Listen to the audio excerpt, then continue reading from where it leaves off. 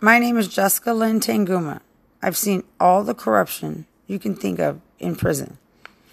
I worked security for 2 years so far. I am a veteran who trained with civil affairs and PSYOPs. I am a certified paralegal, and I spent 4 years in a Texas prison for a car accident where a drunk man was pepper sprayed, hit in the head with a bottle, fighting at a bar, and he walked in front of my car while I was checking my blind spot. I come home to see the corruption in family court, the new faces, my daughter brainwashed. I am her mother. This was planned before I came home. Government technology to torture and force brainwashing and human trafficking in TDCJ didn't work, though they tried so hard.